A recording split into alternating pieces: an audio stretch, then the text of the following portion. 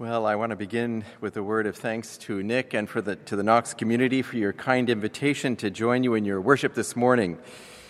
We are grateful for the witness of Knox on the university campus and for the way that you've nurtured students from Wycliffe College and for the events that you have partnered with us in hosting.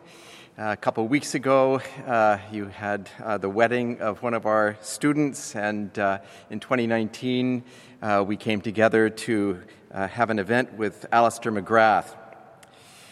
I want to add that things are going very well at the college despite the lockdown, and that God has blessed us with an extraordinary faculty and dedicated staff and bright and eager young students. We look forward to our Zoom gathering of people who are graduating, a Zoom graduation of 43 in just over a week's time, and our enrollment targets for the coming autumn are looking healthy. So God has been good, and we're poised for growth again, even as we pray for a rapid end to the pandemic, which would make a full return to church and school possible. I'm particularly glad to participate in your series of sermons called Good News for the Whole World. For after all, Christians care for the world. I know that Knox has a strong reputation for its multicultural witness.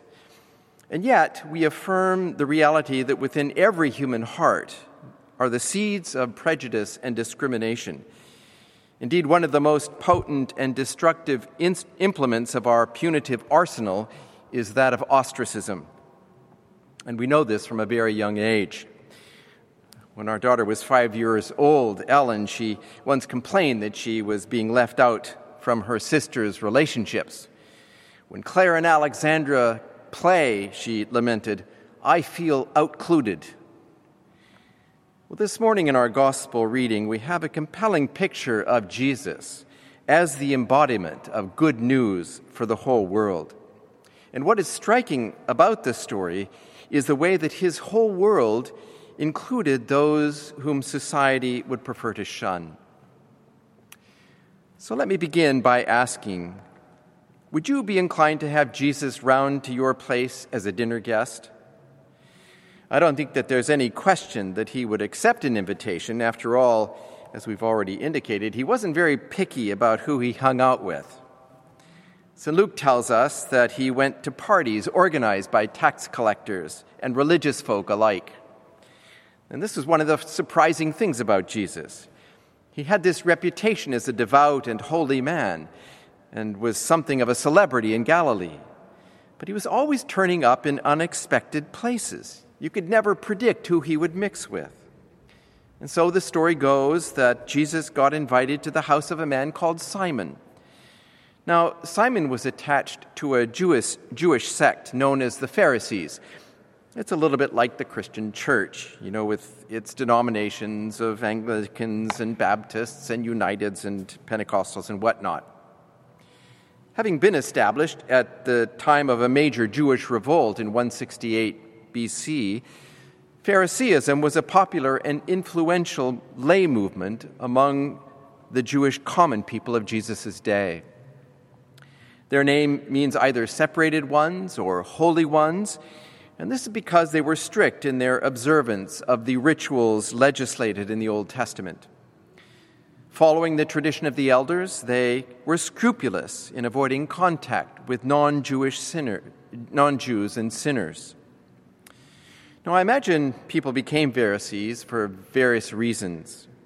For some, they believed that if they could just convince all of Judaism to follow the Jewish law more closely, then God might reward their piety by sending the Messiah to liberate them from the rule of the detestable Romans. For others, however, they may simply have wanted to belong to the most popular branch of Judaism. There is, after all, both advantage and pride in being part of the largest denomination.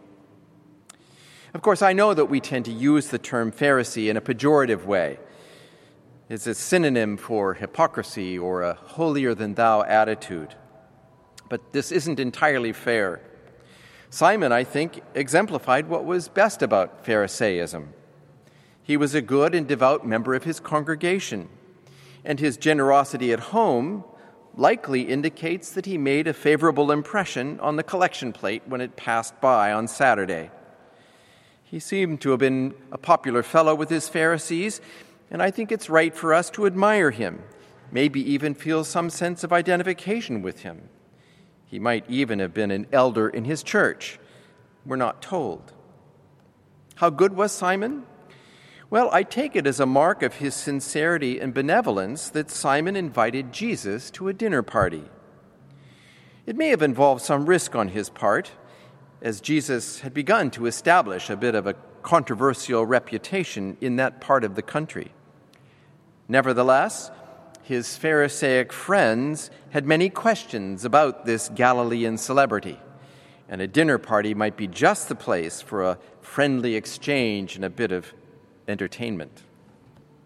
I think we may be certain that Simon played the conscientious host, as hospitality is a highly valued feature of Oriental culture. He took care that the conversation flowed easily and that his visitors enjoyed a relaxed and savory meal. But then suddenly, an uninvited guest shows up at the dinner, and the appearance of this interloper threatens to spoil the party and disgrace the host. For the intruder is none other than a woman in the city who was a sinner, as St. Luke delicately puts it. Expressed in other words, she was a prostitute, and nothing in the disaster plans for dinner quite anticipated a situation like this. But the woman's purpose in coming to the dinner was not to be disruptive. In fact, she pays no attention to Simon or to any of the other guests. Rather, in a state of what appeared to be great distress, she went straight to Jesus and began to bathe his feet with a sweet unguent. The balm was called myrrh, a rare and expensive ointment drawn from tree rosin, and its spicy odor would have filled the room. In St. Luke's Gospel, myrrh once again is mentioned at the end of the narrative in association with the spices that were used for Jesus' burial. We may, in fact, be given a premonition in this story of Jesus' impending death. The woman was not aware of the prophetic nature of her act, however.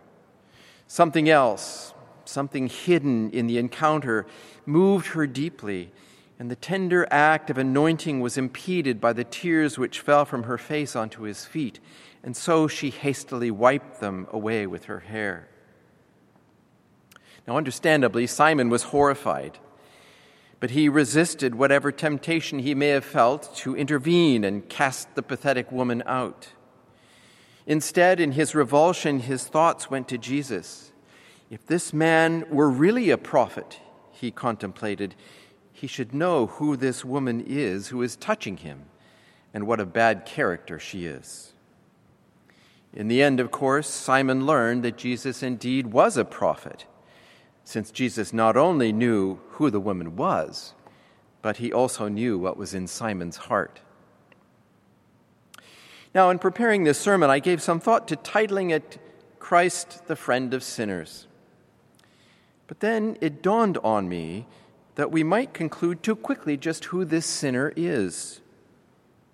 We would perhaps naturally assume that this poor, wretched woman was the sinner, just as the titles in our New Revised Standard Bibles do. The New International Version calls this passage, Jesus is anointed by a sinful woman. And this is actually the troubling thought that was running through Simon's mind. But is the sinner really the woman? I'm not so convinced we've really heard the evangelist's account in its fullness, if that's what we make of the passage. For insofar as we draw this conclusion, we ensure that the gospel story remains a safe distance from us. Oh, we may be drawn into the story's poignancy, and we may be impressed by Jesus' insight and compassion, but we ourselves remain unchanged. Why? Because in reading it in this way, we've managed to maintain our reputations. That's why. We are respectable folk. We know our place in the community, and we do our part. We are polite. We avoid transgressing social boundaries. We're good, perhaps in the same way that Simon was good. But the real sinner of the story is not the woman. The real sinner is Simon. And there are a couple of indications of this in the text. The first is that my proposed title, Christ the Friend of Sinners, is not actually taken from this story, but from verse 34, before our story begins. There, these are the words that are used which the Pharisees claimed in deriding Jesus. Jesus rehearses back to them what they've said to him. You say the Son of Man has come eating and drinking, and you say, look, a gluttonous man, a drunkard, a friend of tax collectors and sinners. But now, who does Jesus keep company with for an evening of eating and drinking? It is Simon. What is more, the parable Jesus tells in our story about the two debtors was designed to bring self-awareness to Simon, not to the woman. And what was the parable about? Well, the parable was about two debtors. And in the implication that they represented, both the woman and Simon, the answer is that they were two sinners. So you can see why I'm so anxious that we should identify with poor Simon and not the woman. It's because most of us do not relate well with the gluttonous or the alcoholics or the greedy or the riffraff of society. In fact, when we hear that Christ is a friend of sinners, we are tempted to think rather smugly, well, that's good, because he must know that sinners of that caliber do not have a lot of friends. However, the peril of this reasoning is that because we do not readily include ourselves in the category of sinners, we stand to lose out on the most significant relationship of our lives. And it should be evident that if this is the message of the story, maybe something has gone wrong with our definition of sin. What is sin? How would you define it? It was Malcolm Muggeridge who helped me to get a better perspective on this subject. My first introduction to Muggeridge was when I was a university student in the States. And late one evening, I was in need of distraction and turned on the television. And I happened on a talk show where the presenter was a particularly obnoxious and aggressive personality. He was interviewing a venerable old fellow who was full of charm and wit. And this fellow, who turned out to be Malcolm Muggeridge, impressed me by the way he remained unflapped by the presenter's abrupt and occasionally belligerent questions. It was when Malcolm Muggeridge mentioned the word sin that the presenter became most agitated. He threw up his hands and said, "You Christians are always talking about sin. Isn't sin a guilt trip you impose on others by universalizing your standards? I mean, how can you define sin anyway? What is a sin for you may not be a sin for me." And with a twinkle in his eye, Malcolm Muggeridge quietly replied, "Sin is choosing the lower when the higher is available." I think the presenter was stunned, for there was an awkward silence before he announced that the broadcast would break for a commercial. Sin is choosing the lower when the higher is available. It's a good definition of sin, don't you think? It puts the woman and the Pharisee on equal footing. For however else you may evaluate their lives, they both chose the lower when the higher was available.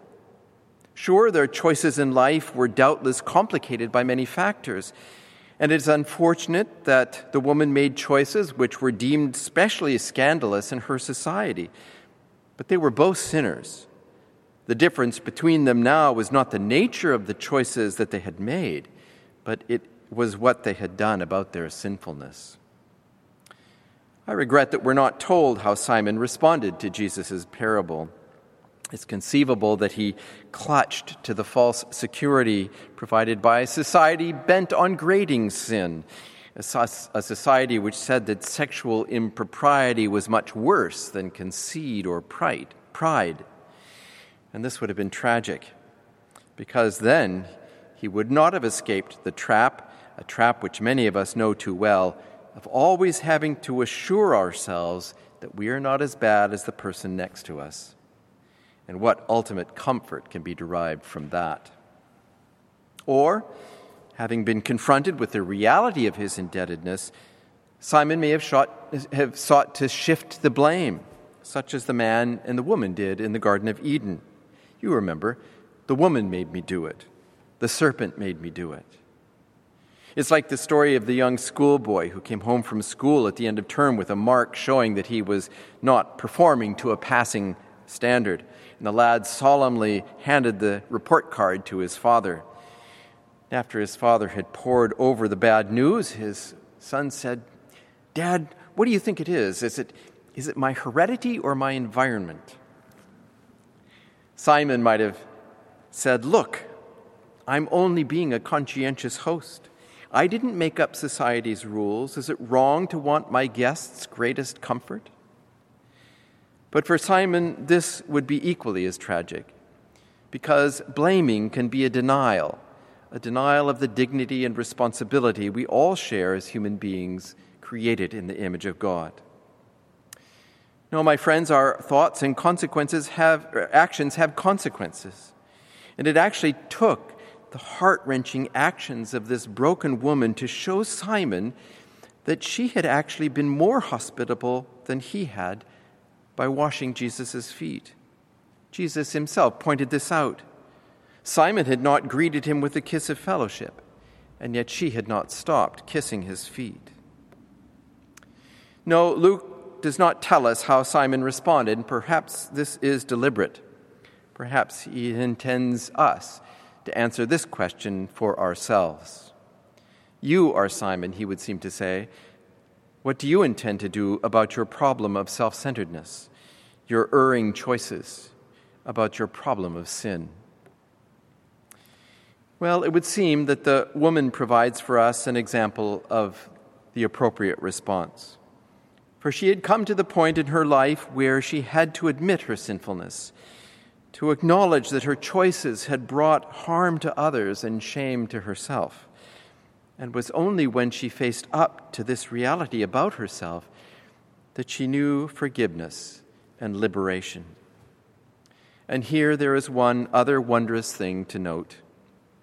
If the woman's tears were tears of remorse, then they were also tears of deep happiness and gratitude, because they were the tears of the forgiven. For Jesus said that whoever is forgiven much loves much. This woman is a testimony that a forgiven life is a life of release, a life of freedom in the service of love. Oh, that we might all know the forgiven life. I wonder this morning if you know this forgiveness for yourselves. If not, you may be wondering, where does this forgiveness come from and how can it be mine? Here we enter into the greatest mystery of the Christian faith. One way of understanding it, in fact, might be to return to our definition of sin. You remember how we said that sin is choosing the lower when the higher is available? Well, in an ironic way, it is also a formula for forgiveness. For when it is inverted, it is a fitting description of the redeeming work of Christ, who in his great love for us chose mortality when the immunity of heaven was available to him. Jesus, in other words, chose the lower when the higher was available, so that you and I might find in him our forgiveness and our joy.